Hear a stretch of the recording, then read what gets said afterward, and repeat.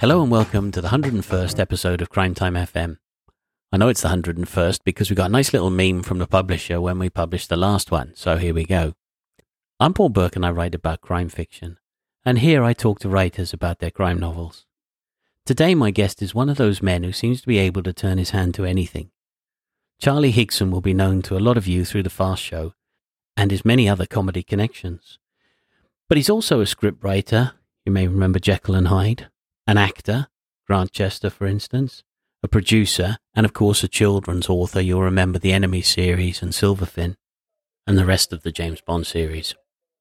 But we're here because Charlie has just written Whatever Gets You Through the Night, his first adult novel in 25 years. Why was the wait between the titles so long? Why now, as a time to come back and write an adult fiction? We'll certainly get to that. So let's chat about Whatever Gets You Through the Night with Charlie Higson.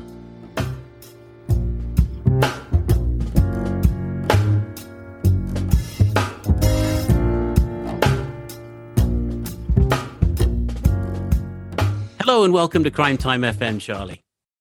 Hello. Yes. Well, it's lovely to be here, Paul. Great. How are you, sir? I'm pretty good. Yes. I've weathered all the recent storms, as it were. Physical, yeah, absolutely. Mental and viral. And I started writing the book at the height of the first lockdown in 2020. So. Right. I'm sure we'll get into that a little bit. But first, well, you're a man of many parts. Today, we will mostly be talking about your new novel, Whatever Gets You Through the Night. Mm-hmm. How early did you come up with the title? You know what you've done? You've put this John Lennon song in my head now, and I can't get it out of it. I know. I didn't know the song particularly well. Right. Apparently, it was, I think, possibly... Right, well, maybe we'll get into that a little bit. In the United States. Right. After the Beatles. It's not as well known as some of his other songs. I'm terrible with titles. I always come to them very late. And yeah, normally I go through about 20 titles with my editors, and we eventually find one. This one went through about 3 or 4. Right. And, it's a bit like writing a catchphrase for a comedy sketch.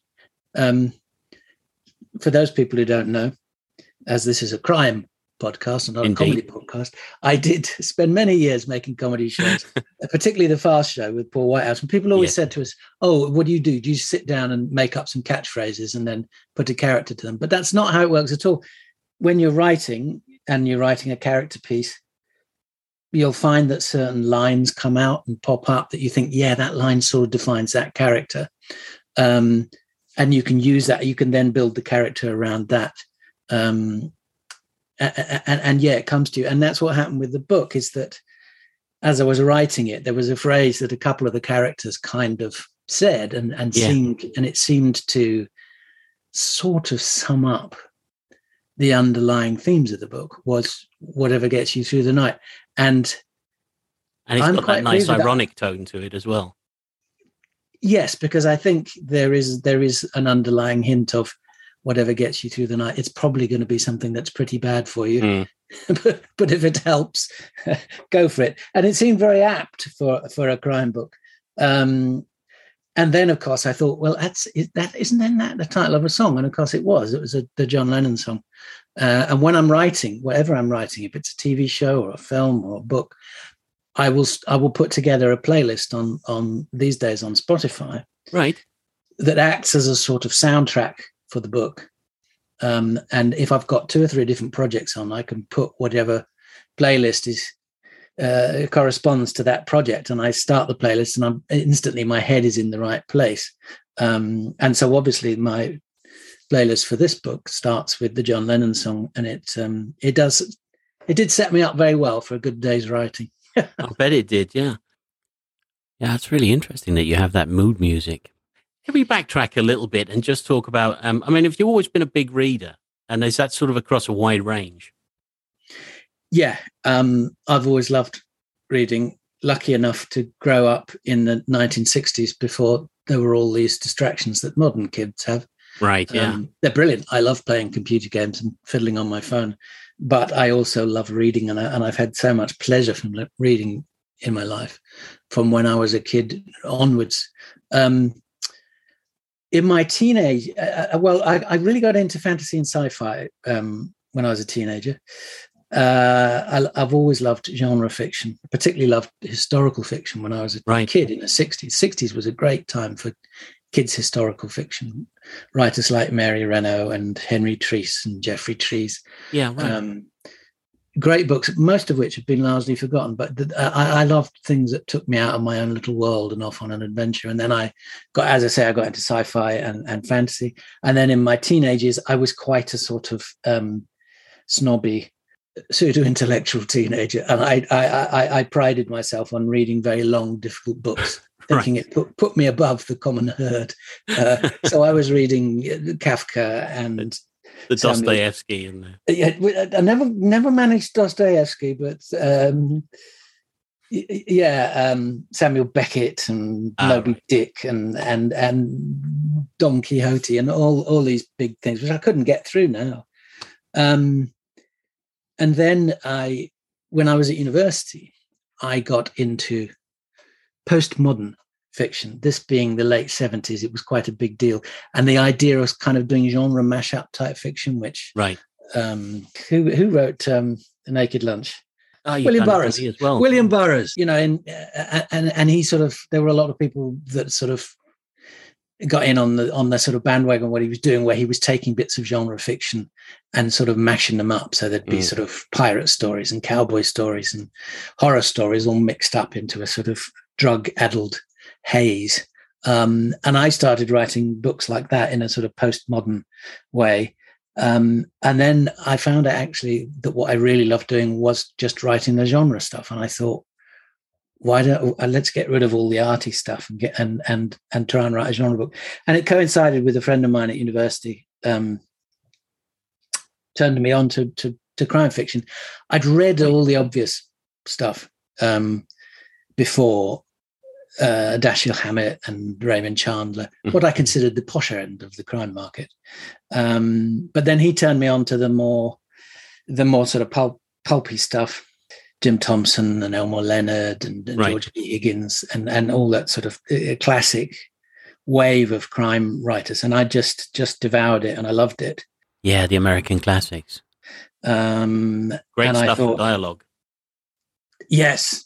Particularly, I loved the early George V. Higgins books like Rat on Fire, where he managed to write a thriller which is sort of 99% dialogue. Yeah. There's virtually no other description. Amazing stuff.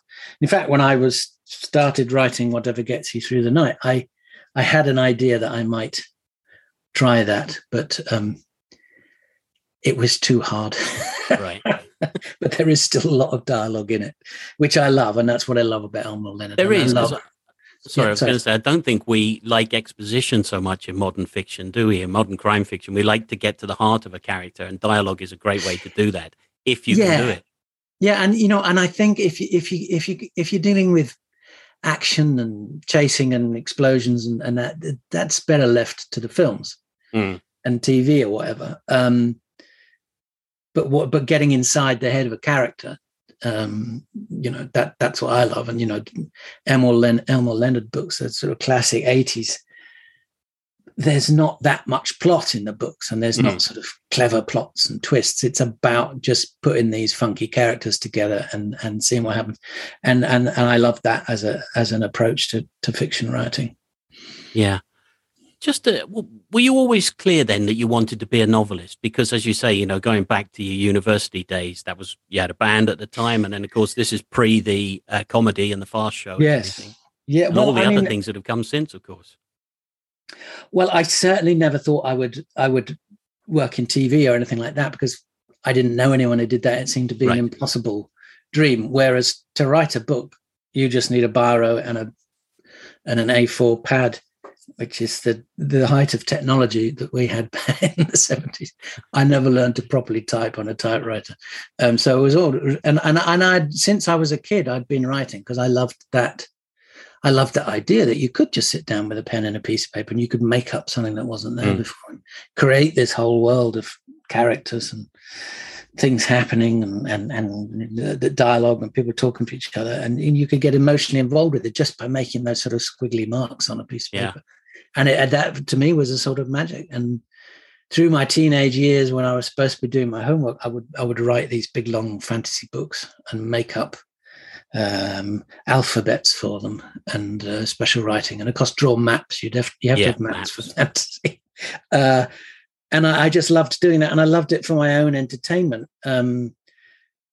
And it wasn't till I'd finished about 6 complete novels that I got one where I thought, actually, I've finally written a book someone else might want to read, which was my first proper crime book, which I managed to get published in the early 90s, which was King of the Ants. Yes, yeah, right.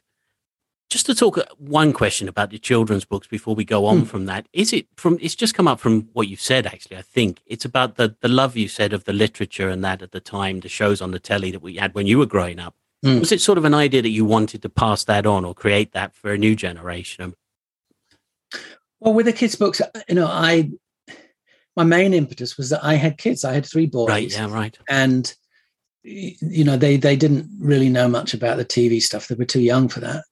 And as they got older, I thought it would be great to write something that they would like to read in the hope that other kids might also like to read.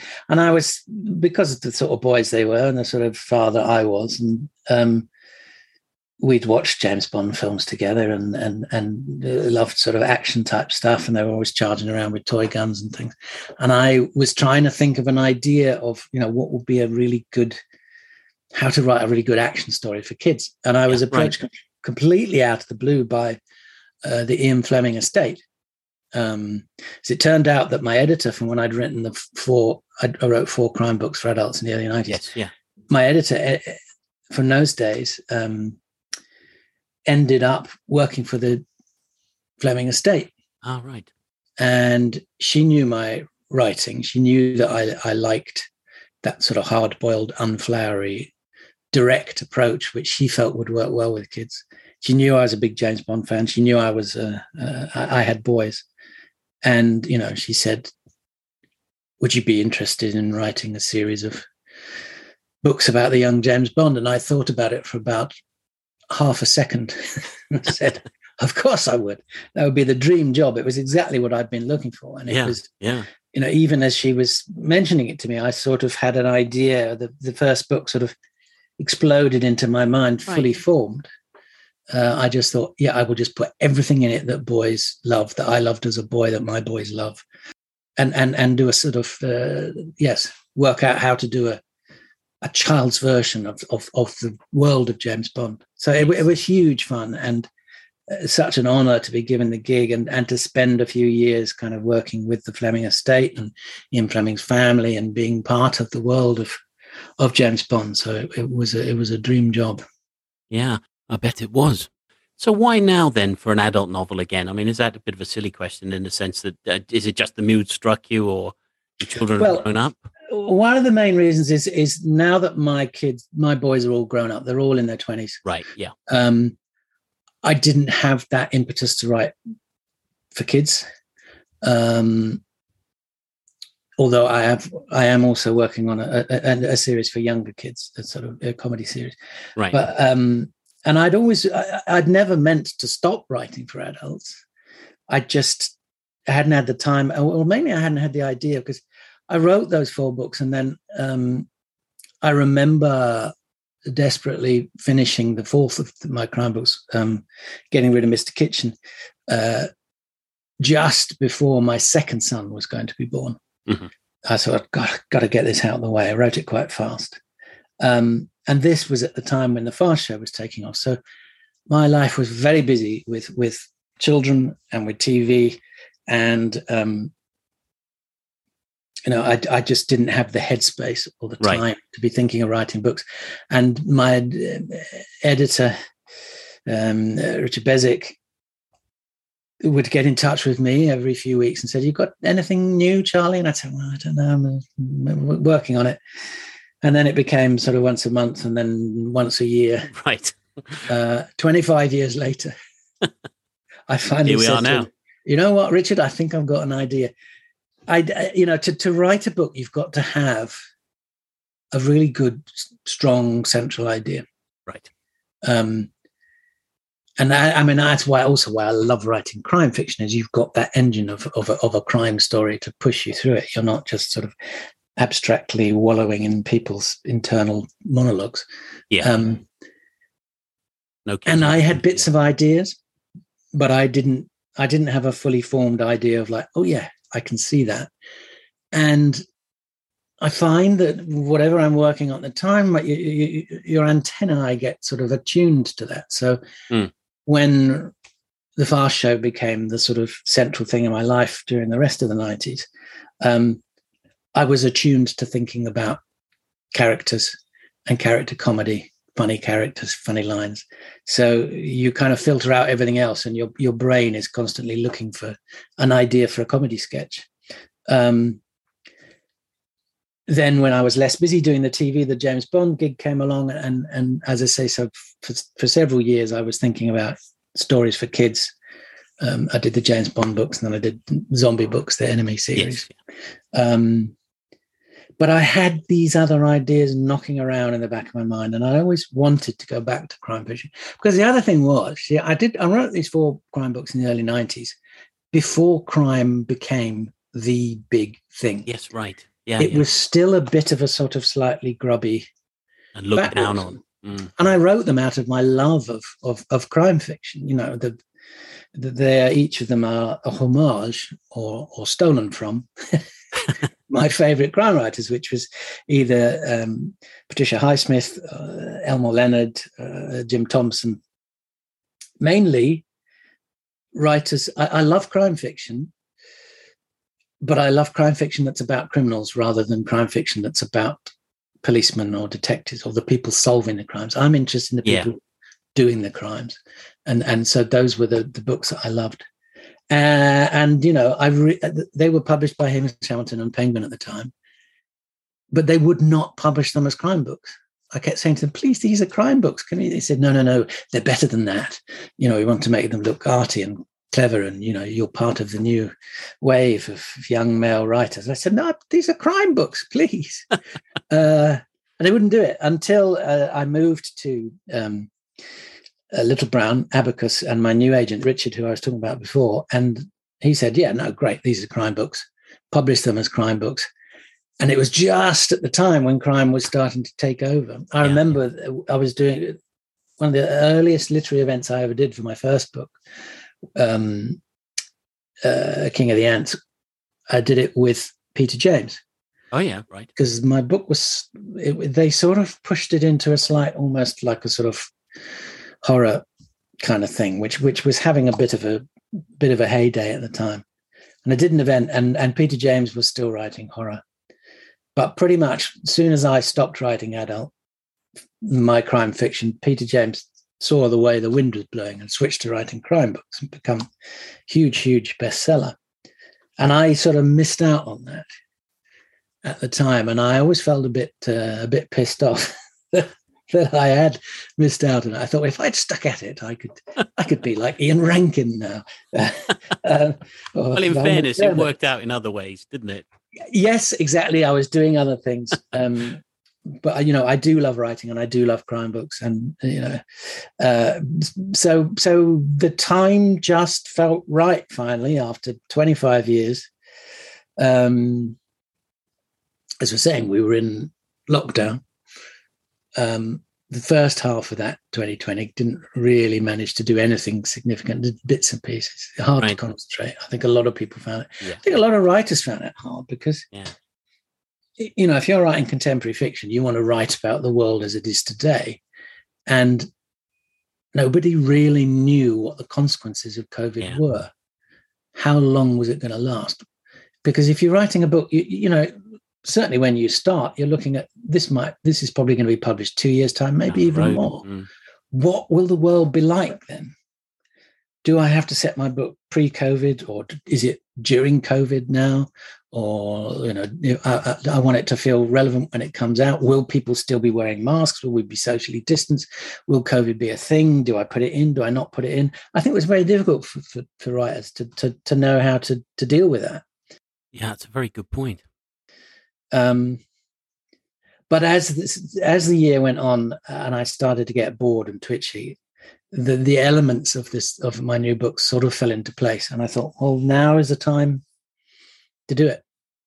And in fact, it was partly from reading some other thrillers at the time that they gave me a sort of unlocked a way to deal, because I had all these sort of disparate bits and pieces floating around, and lots of different characters, and I wasn't quite sure how to pull them all together. And I read one of Joe. In that case, is the only way to sort of get on with it, then, if you like. Well, it was, but I did need that one key of right. How does it work? Even if, and sometimes when you get that idea, you get a sort of picture of your book in your head. Think, okay, I know what it is. I know how this is going to end up, or where I'm working towards. Sometimes it ends up something completely different, but I think you've got to have that goal in mind before you start. And I read one of Joe Ide's QI books. And he had lots of disparate characters and lots of plots going on. And he started to play all the different plots off against each other, so that his detective QI was kind of using all these different characters against each other. And it really reminded me of what Dashiell Hammett did in Red Harvest, where the Continental Op turns up in this really corrupt town where there's bootleggers and gamblers and corrupt cops and corrupt politicians. And he plays all the different factions off against each other. It's a great fun book. I went back and reread it straight away. And I thought, yes, that's what I'll do in my book. All these disparate elements, and they'll all come together in a big climax and play off against each other. And that gave me enough to get going.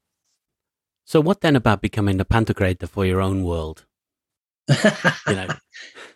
Yes, yes, I think, yes, Pantocrator is the image of Christ with the arms outstretched, sort of, I am the Lord of everything. Yes, the omnipresent. Yes, and well, I mean, of course, that's why writers become writers. You have complete control of everything in your books, and much more so than TV or film, where you've got all these other factors that come in of budget and time and casting and executives having an input. You make the best of it, but in a book you are obviously you accept help and advice from people, and if you're lucky you get a really good editor to work with, but yes, you are essentially in charge of absolutely everything. And yes, and for a control freak, in connection with this, sorry, in connection with, for a control freak like me, that's heaven. Literally. I was wondering, is there a sense of mischief in there as well? What I was thinking was sort of the way you take, for instance, we're talking about an island, an idyllic island, a holiday island, whereas you turn it into hell, really, in a sense. Do you sort of enjoy that kind of thing? Well, it's not complete hell. No, it's not. I do, yeah. What I like to do is to create some interesting characters and kind of put them in a Tupperware box and shake it up, right? and see how they react and how they smash against each other. That's what I love doing, and that's what happens in my favorite books. And yeah, go on. Well, sorry, I keep interrupting you, don't I? I think it's probably a good time to tell people a little bit about whatever gets you through the night. Yeah. Well, it's set on Corfu, as we touched on, which is an island I've visited a lot, and we used to go there for family holidays a lot. Right. And while I was going there when the boys were younger, a lot of the ideas that ended up in the book sort of came to my head, incidents that happened, which fed into it. Which we maybe come back to, because I'm supposed to be telling you what the book's about. So the idea is that there is this young, good-looking, successful tech entrepreneur who, very wealthy, or at least appears to be very wealthy, has his compound on the island, and he has his own tennis team that he's ostensibly training, who are all young girls. And it is quite clear that he is abusing his position and he's abusing them in a sort of cult-like way. And the father of one of these girls hires a fixer called McIntyre to go and try and get his girl out from the clutches of the entrepreneur. So McIntyre turns up on the island, and he has a small, slightly eccentric team with him. And the idea is that they set up this plan to get the girl out with a minimum of fuss. The idea is that he's not going to go in there all guns blazing. It's more quiet and undercover and not making a fuss, which was in some ways a reaction to some of the books I was reading at the time. I wondered about that because it's very unusual for a British book. This fixer, but he's not Jack Reacher, and of course he's not James Bond.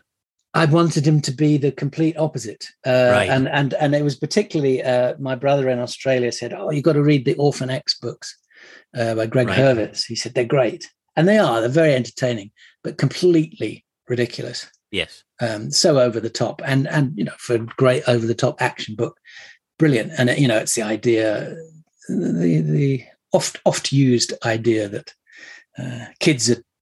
Disadvantaged kids and orphans are taken off the streets and trained to be deadly assassins. And he's left the organization and gone solo and gone a bit rogue. And, it's all about the massive firepower that he has and all this kind of stuff, which is great fun, but completely implausible. Yes. It's not I wanted to do a character who was more like me.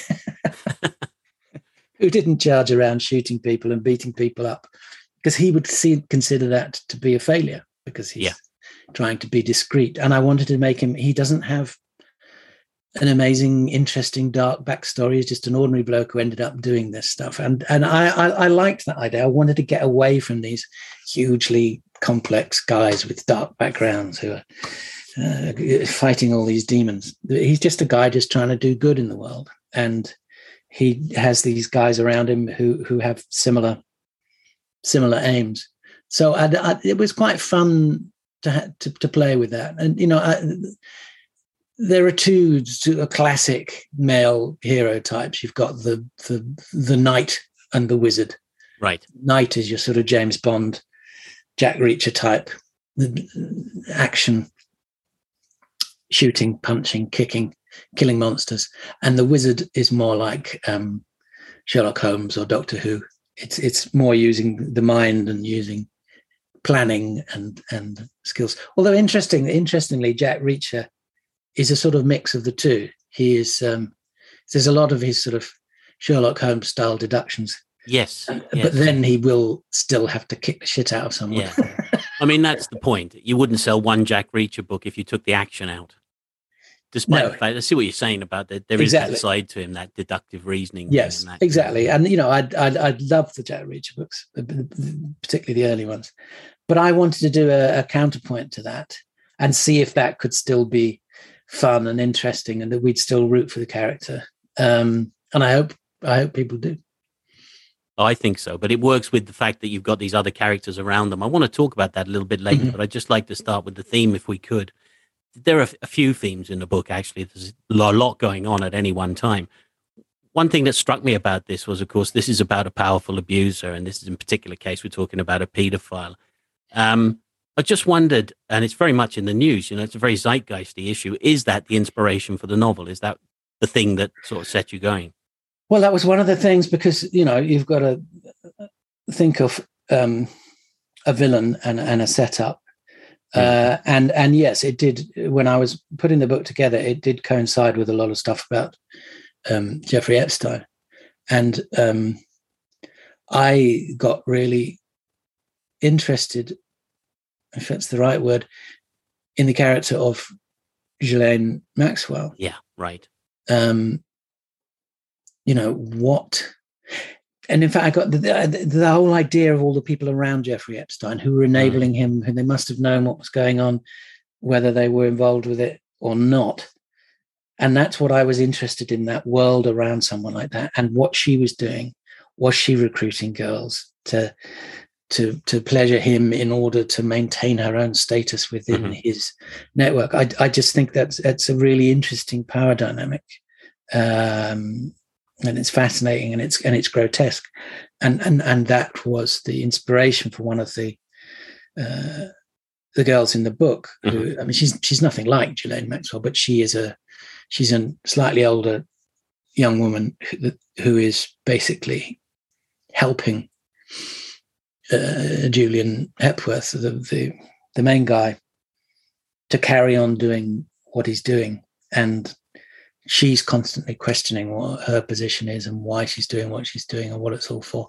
And I wanted to explore that area, but hopefully not in a sort of exploitational way. No, not at all. But I do wonder, was there any qualms about that? Because obviously one of the things about your book is it is this propulsive novel. It is about the page-turning thriller as well. So I totally had qualms about that, and I was whenever you have a book out, you're concerned with how people are going to react to it. But I wasn't sure how people were going to react to it. I mean, what I did make sure in the book was to give the main young girl who McIntyre has gone there to free, to make her a prominent character in the book. Yes, and she is also planning her own escape. So it's not like she's just sitting around waiting for some older bloke to turn up and save her. She's very it's proactive. Not a savior story. Yes, exactly. I didn't want it to be that, and I wanted her to be powerful and growing in power through the book, and to explore her situation properly and make her a proper character. And that again, it's one of the other strands that all sort of come together and smash up against each other at the end. Yeah. There's something about humor as well in the book. I'm just curious if it's different for you. I get the feeling sometimes that authors try to put a bit of humor in some way to balance, or perhaps you put a humor in order to get a nasty kick afterwards. It increases the effect. I assume for you it's a slightly different thing. I mean, how naturally does it come in a sense? And then how careful do you have to be in a book like this that it's in the right place, it's the right kind of humor? Does that make sense? I mean, my feeling about humor is that it's a huge part of everybody's life. Yes. Even if you're in a terrible situation, there will be humor. You will laugh about things. And for me, things get very unrealistic if nobody is being funny or laughing about things or saying funny things. It is our sort of default mode in many ways, and it's a way of coping. Yeah. For a lot of people. And the crime writers that I love, there is a lot of humor. Elmore Leonard, they're very funny. A lot of his villains are funny. They are. The way they talk, the way they interact. Jim Thompson, extremely dark humor, and that the humor becomes a sort of counterpoint. It makes the nasty stuff that much more nasty. I mean, the Killer Inside Me, the guy, the sheriff, has developed this persona of being this sort of bore who makes corny jokes the whole time. Yeah, and he does it. He's a sadist, and he does that as a form of sadism because he knows, as the sheriff in the town, people have got to stand and listen to him, and he's kind of doing these awful jokes and grinding them down, and they're having to humor him. All the time, something nasty is coming. Yeah, he's a horrific character. So I've always liked that approach. And the other thing is, when you're doing comedy, it often helps to counterpoint that with something dark or something sad or whatever. That can increase the comedy and make it, that much more powerful. So, on the Fast show we would often mix comedy and drama. And as I say, I think it's true to life. And yeah, there is a lot of humor in the book, including, from some of the nasty psychopaths in it. There's a lot. I mean, it sounds, I don't want to tell people about this. They've got to read the book for themselves. But when you talk about the character Ray, there's a lot in Ray's character that is funny as well. Yes, he's the villain's bodyguard, and he's obsessed with psychopaths. He reads all these books about psychopaths, and he really wants to be a psychopath because he thinks that's sort of ultimate human achievement, and he can't quite manage it. But it is his obsession. And yeah, I mean, I've always loved exploring twisted criminal minds in my books, and because I'm interested in what makes these people tick and what makes these people do what they do. And yeah, I think it's okay to laugh occasionally with Ray, but mostly at him. At him, yes. No, I think that's perfectly fine. I'm sure you're absolutely right. I want to talk about character then, because there is a big cast in this book of important characters. You mentioned that it's not just McIntyre. McIntyre's got a team. There's all sorts of things going on, all sorts of characters. I was thinking back to something I think you said about Paul Whitehouse and how he could sort of get a voice and get an essence of a person just from observation, and he'd have it sort of just like that. How do you develop character? Yeah, it was interesting. I was thinking about this morning, about the different approach to comedy that Paul and I had, in that he took a very sort of direct emotional response, not sort of filtered through anything other than, oh, that's funny, or that's an interesting character. And as you say, he could meet someone, maybe someone I'd known for years, and then he could meet them and impersonate them, and you'd suddenly realize things about that character and who they were and how they were that you hadn't noticed before. But he'd gone straight to that. And I always take a much more intellectual approach to things. And in fact, maybe you can help me here, because I was trying to think of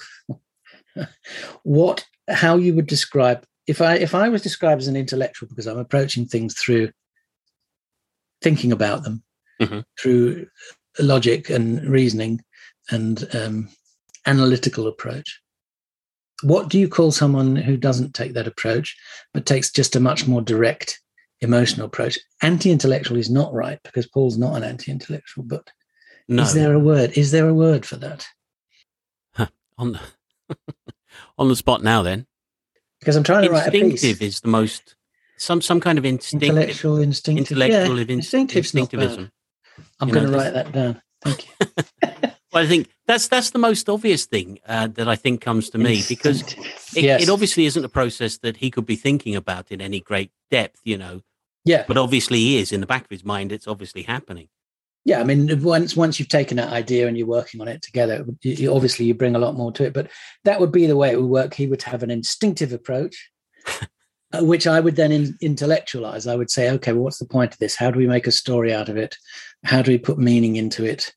How do we structure an actual sketch out of it? And that was the directions that we were both coming from, and we met in the middle, which you need for a comedy, any writing partnership, particularly a comedy writing partnership, that you're not both doing the same thing. You're both coming from a different angle. So my approach to characters was always an idea. So it was, for instance, with the painter, it was, what if a Sunday afternoon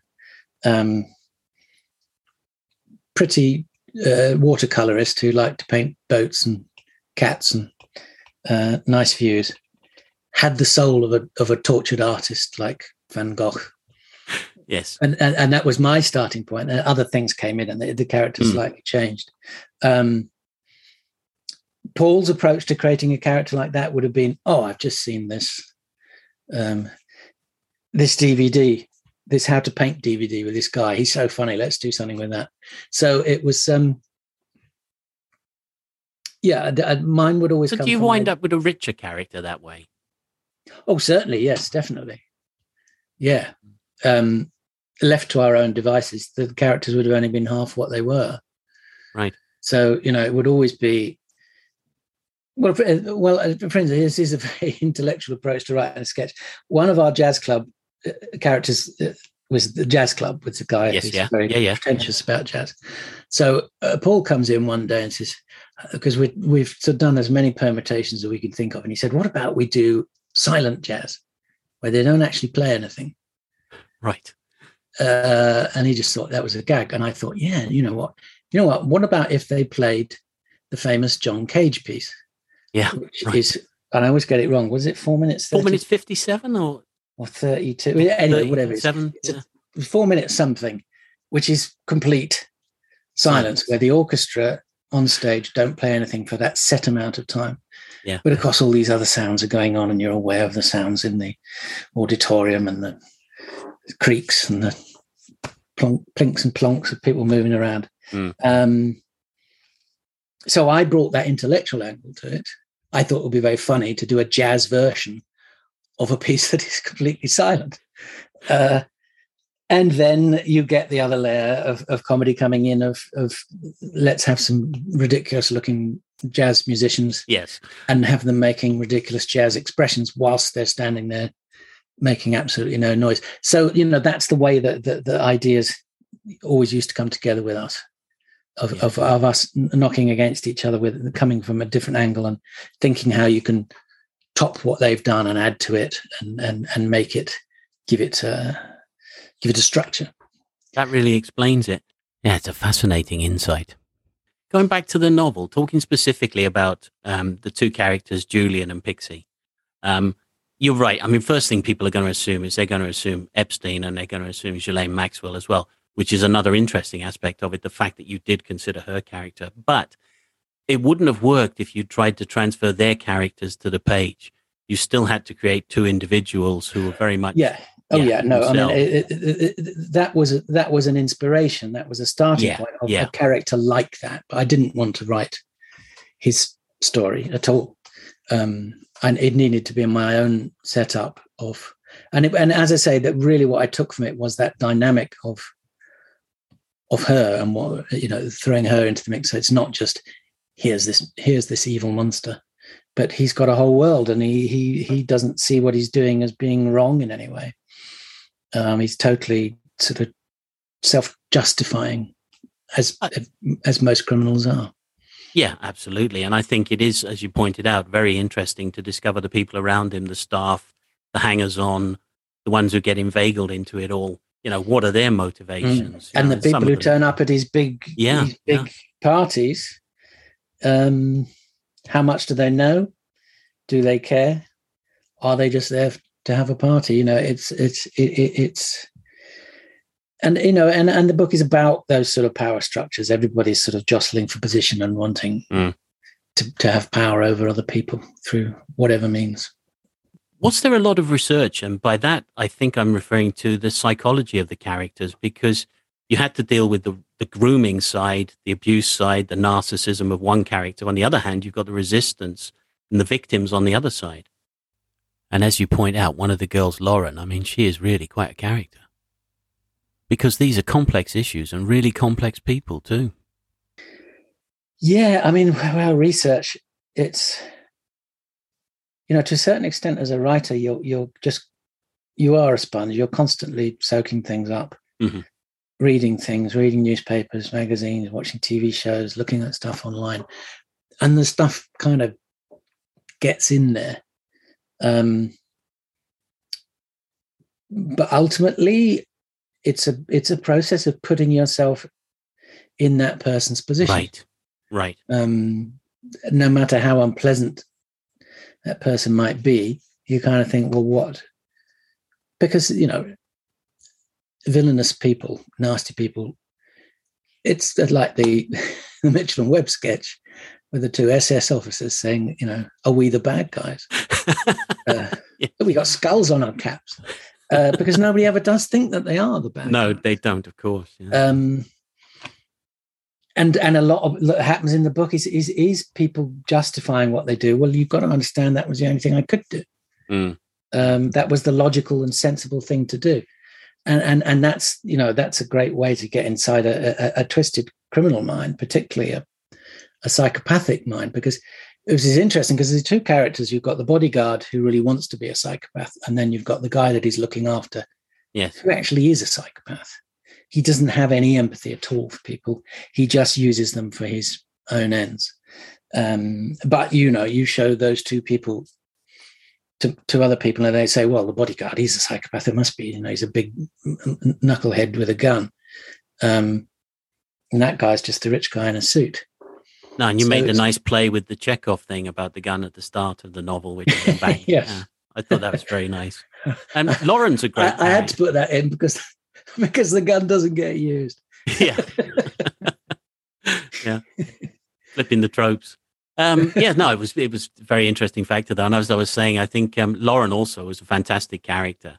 I think that was a crucial part of the book because, as you say, it's not a savior story because this girl has her own agency, as they now say agency, but Agency, yes. such a strong character in her own right. It's brilliant. And Yeah, she's no, one of the girls. As I said before, that was really, really important to me to give her a voice and a character and to show what she's been through and to show her trying to deal with it and come out strong the other side. And yeah, it's a big cast of characters, and we kind of get inside all of their heads, and they all come together at this giant party at the end where all the different plots and the characters and the strands sort of smash into each other. Talking about that, you said you had these ideas in your head for quite a long time. Was that these different strands? Was it all sort of pulling that together? Yeah, and they weren't, they were different. The character of the father was a character in a book that I'd started and didn't get very far with. Right. But I'd always really liked the character. He's a bit of a sad act. He's fallen apart since his daughter has got involved in this cult, for want of a better word. And I wanted to show the impact on families of these things happening, and him questioning who he is and his own masculinity, and it's so I had him from another book. I had bits and pieces of other stories. I knew I wanted to write something set on Corfu, and there were all sorts of it. I mean, one of the things, the inspirations for the book, which is something I wanted to do something with for a long time, was on one of the times we were out there. We had chartered a boat, and they took us down the Straits of Corfu, and they pointed out the Rothschild estate. There's a huge, huge estate that the northeast of Corfu has got all these wealthy people have houses there, and the Rothschild estate was pretty impressive.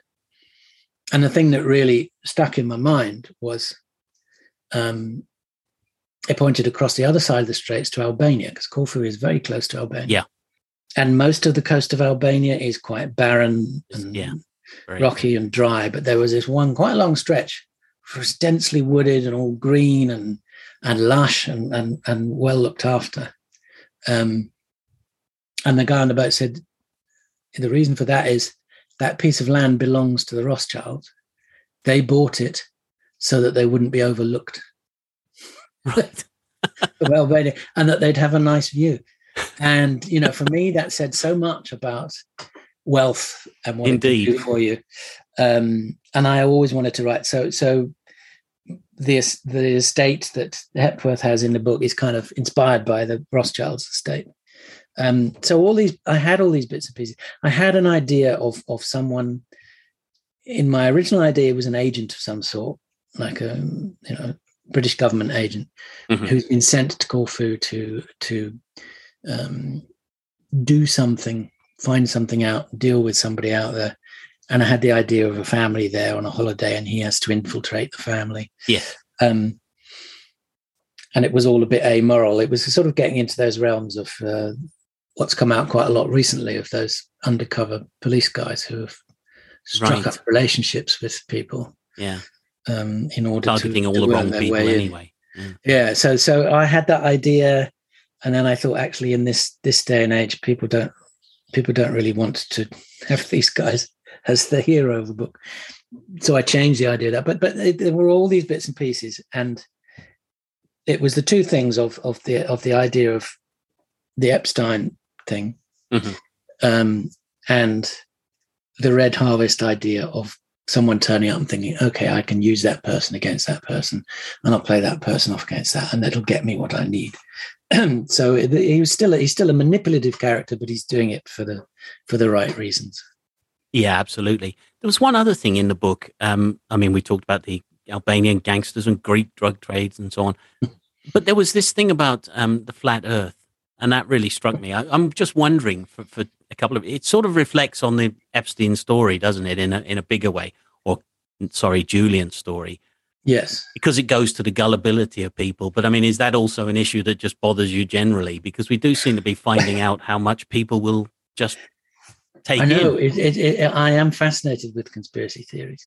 And yet there's a central thing in that Julian, the villain, encourages all these conspiracy theories, because conspiracy theories just obscure the actual truth, the actual bold truth, which is there in front of us, that capitalism is not a great thing, and that there are these wealthy, powerful capitalists, and such as Donald Trump, and they are screwing you. Yes. But people much prefer that there's some weird conspiracy going on underneath with the Illuminati and whatever. And also it feeds into two things. One is that actually people feel comforted by conspiracy theories because it means the world isn't random. It means that everything that happened is being controlled by someone, whoever they are. So Princess Diana didn't die in a stupid car accident. It was all set up by the royal family working in conjunction with this. And they had the Secret Service. It was so there was a reason for it, and it was planned, and so we're in safe hands, because they are controlling us and looking after us. And even though we might think, oh, they are bad, but actually, they're in charge of things. And that goes back to it's a religious belief. That's why people believe in God, because they like the idea that there is Pantocrator up there. I suppose, the point is you can always refer upstairs. There's a purpose to our life. And I think that's the other thing that drives people towards conspiracy theories, is it gives them a purpose and a meaning. And, and particularly if you have lost a lot of them, if you really dig deep, it does come back to a religious thing of it is about Satan versus God. But also it's a way for people who are generally doing nasty things, which are there for us all to see, to obscure that and to get people distracted chasing. Yeah, that's the thing that bothers me a lot. And I started away.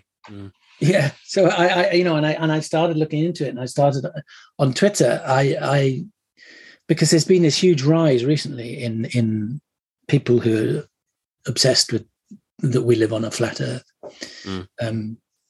which is so patently ridiculous. That's the thing. It's the truly ridiculous nature of it that just comes, and because then you start to wonder, how do you engage? If somebody's got a different political opinion or a different opinion to you, but it's rational, you can argue. How the hell do you argue with something that's completely... You can't, and because I tried on Twitter, and I spent a lot of time talking to these people, not getting very far, because in the end it did come down to, in the same way that you can't argue with someone who believes in God. It is a belief. Yeah. They don't need proof. It is just what they believe in, and therefore you can't rationally argue it through.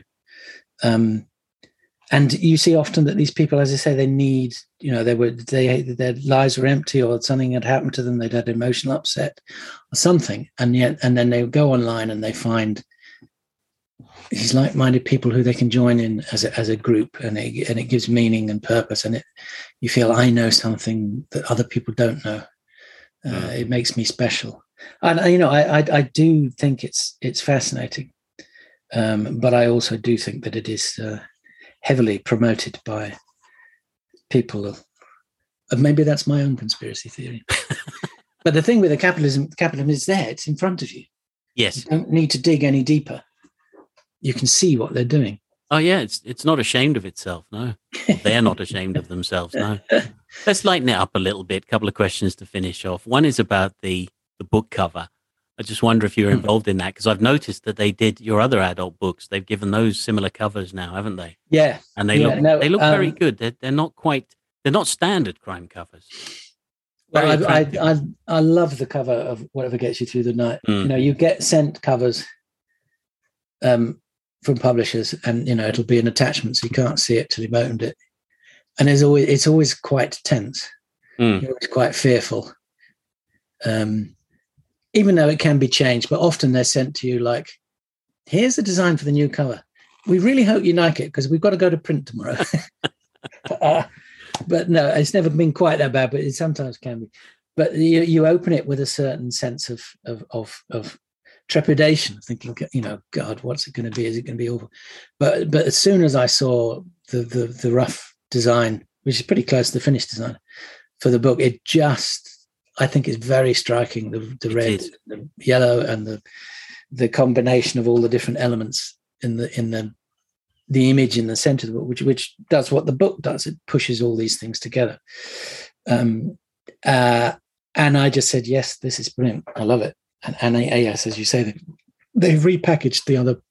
Yeah, and I think they look very good too. What's next then? Well, I have started writing another kids' book. It's a sequel to my last kids' book, which was called Worst Holiday Ever. It's about a shy boy called Stan. If Whatever Gets You Through the Night is successful and people like it, then I would love to write the further adventures of McIntyre going somewhere else, okay, abroad, and freeing someone else. So that's in the hands of the general public. Buy this book if you want more. Yes. So on the literary side, on the book side, that's what I've got on the go. And one last question: a recommendation?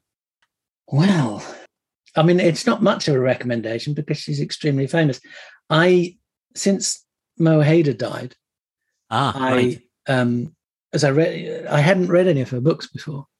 I just thought it was another sort of, I just thought, it's another one of these police things which I'm never going to keep up with. There's too many of them out there. But I thought she sounded such a fascinating character, so I didn't really know anything about her, to my shame. And she'd had such an interesting life, being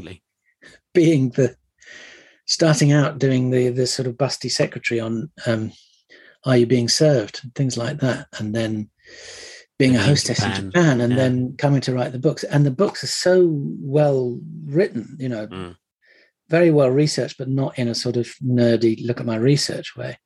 It was tragic when when she died, I thought, I've got to read one of these books. And actually I asked Mark Billingham, who's a friend of mine, I said, I'm interested in which one should I start with? And he suggested it was Tokyo. It was originally called Beast of Tokyo is when I remember Beast of Nankin or whatever. He said, we'll start with that one because it's not part of a series, it's a standalone. And I was really really knocked out by it. So I'm now reading Birdman, which is the first of her ongoing police series. The police procedurals, And I just, it's great when you find someone new. As I say, your listeners will have read all these books. Well, already. No, you'd be surprised. there's always new authors out there. I mean, we've mentioned a few today. There'll be a couple of people who won't know Jim Thompson. I would thoroughly recommend that people get into that and correct that if that's a gap in their reading, for sure. Certainly. Well, if you want to start, Jim, I would recommend Pop 1280 is a great one to start with. Killer Inside Me if you've got a strong stomach. Yeah. Build up to that, perhaps. Yeah. Charlie, that's been great. Thank you very much. My pleasure. Always lovely to talk about myself and my great work. Thank you, Charlie.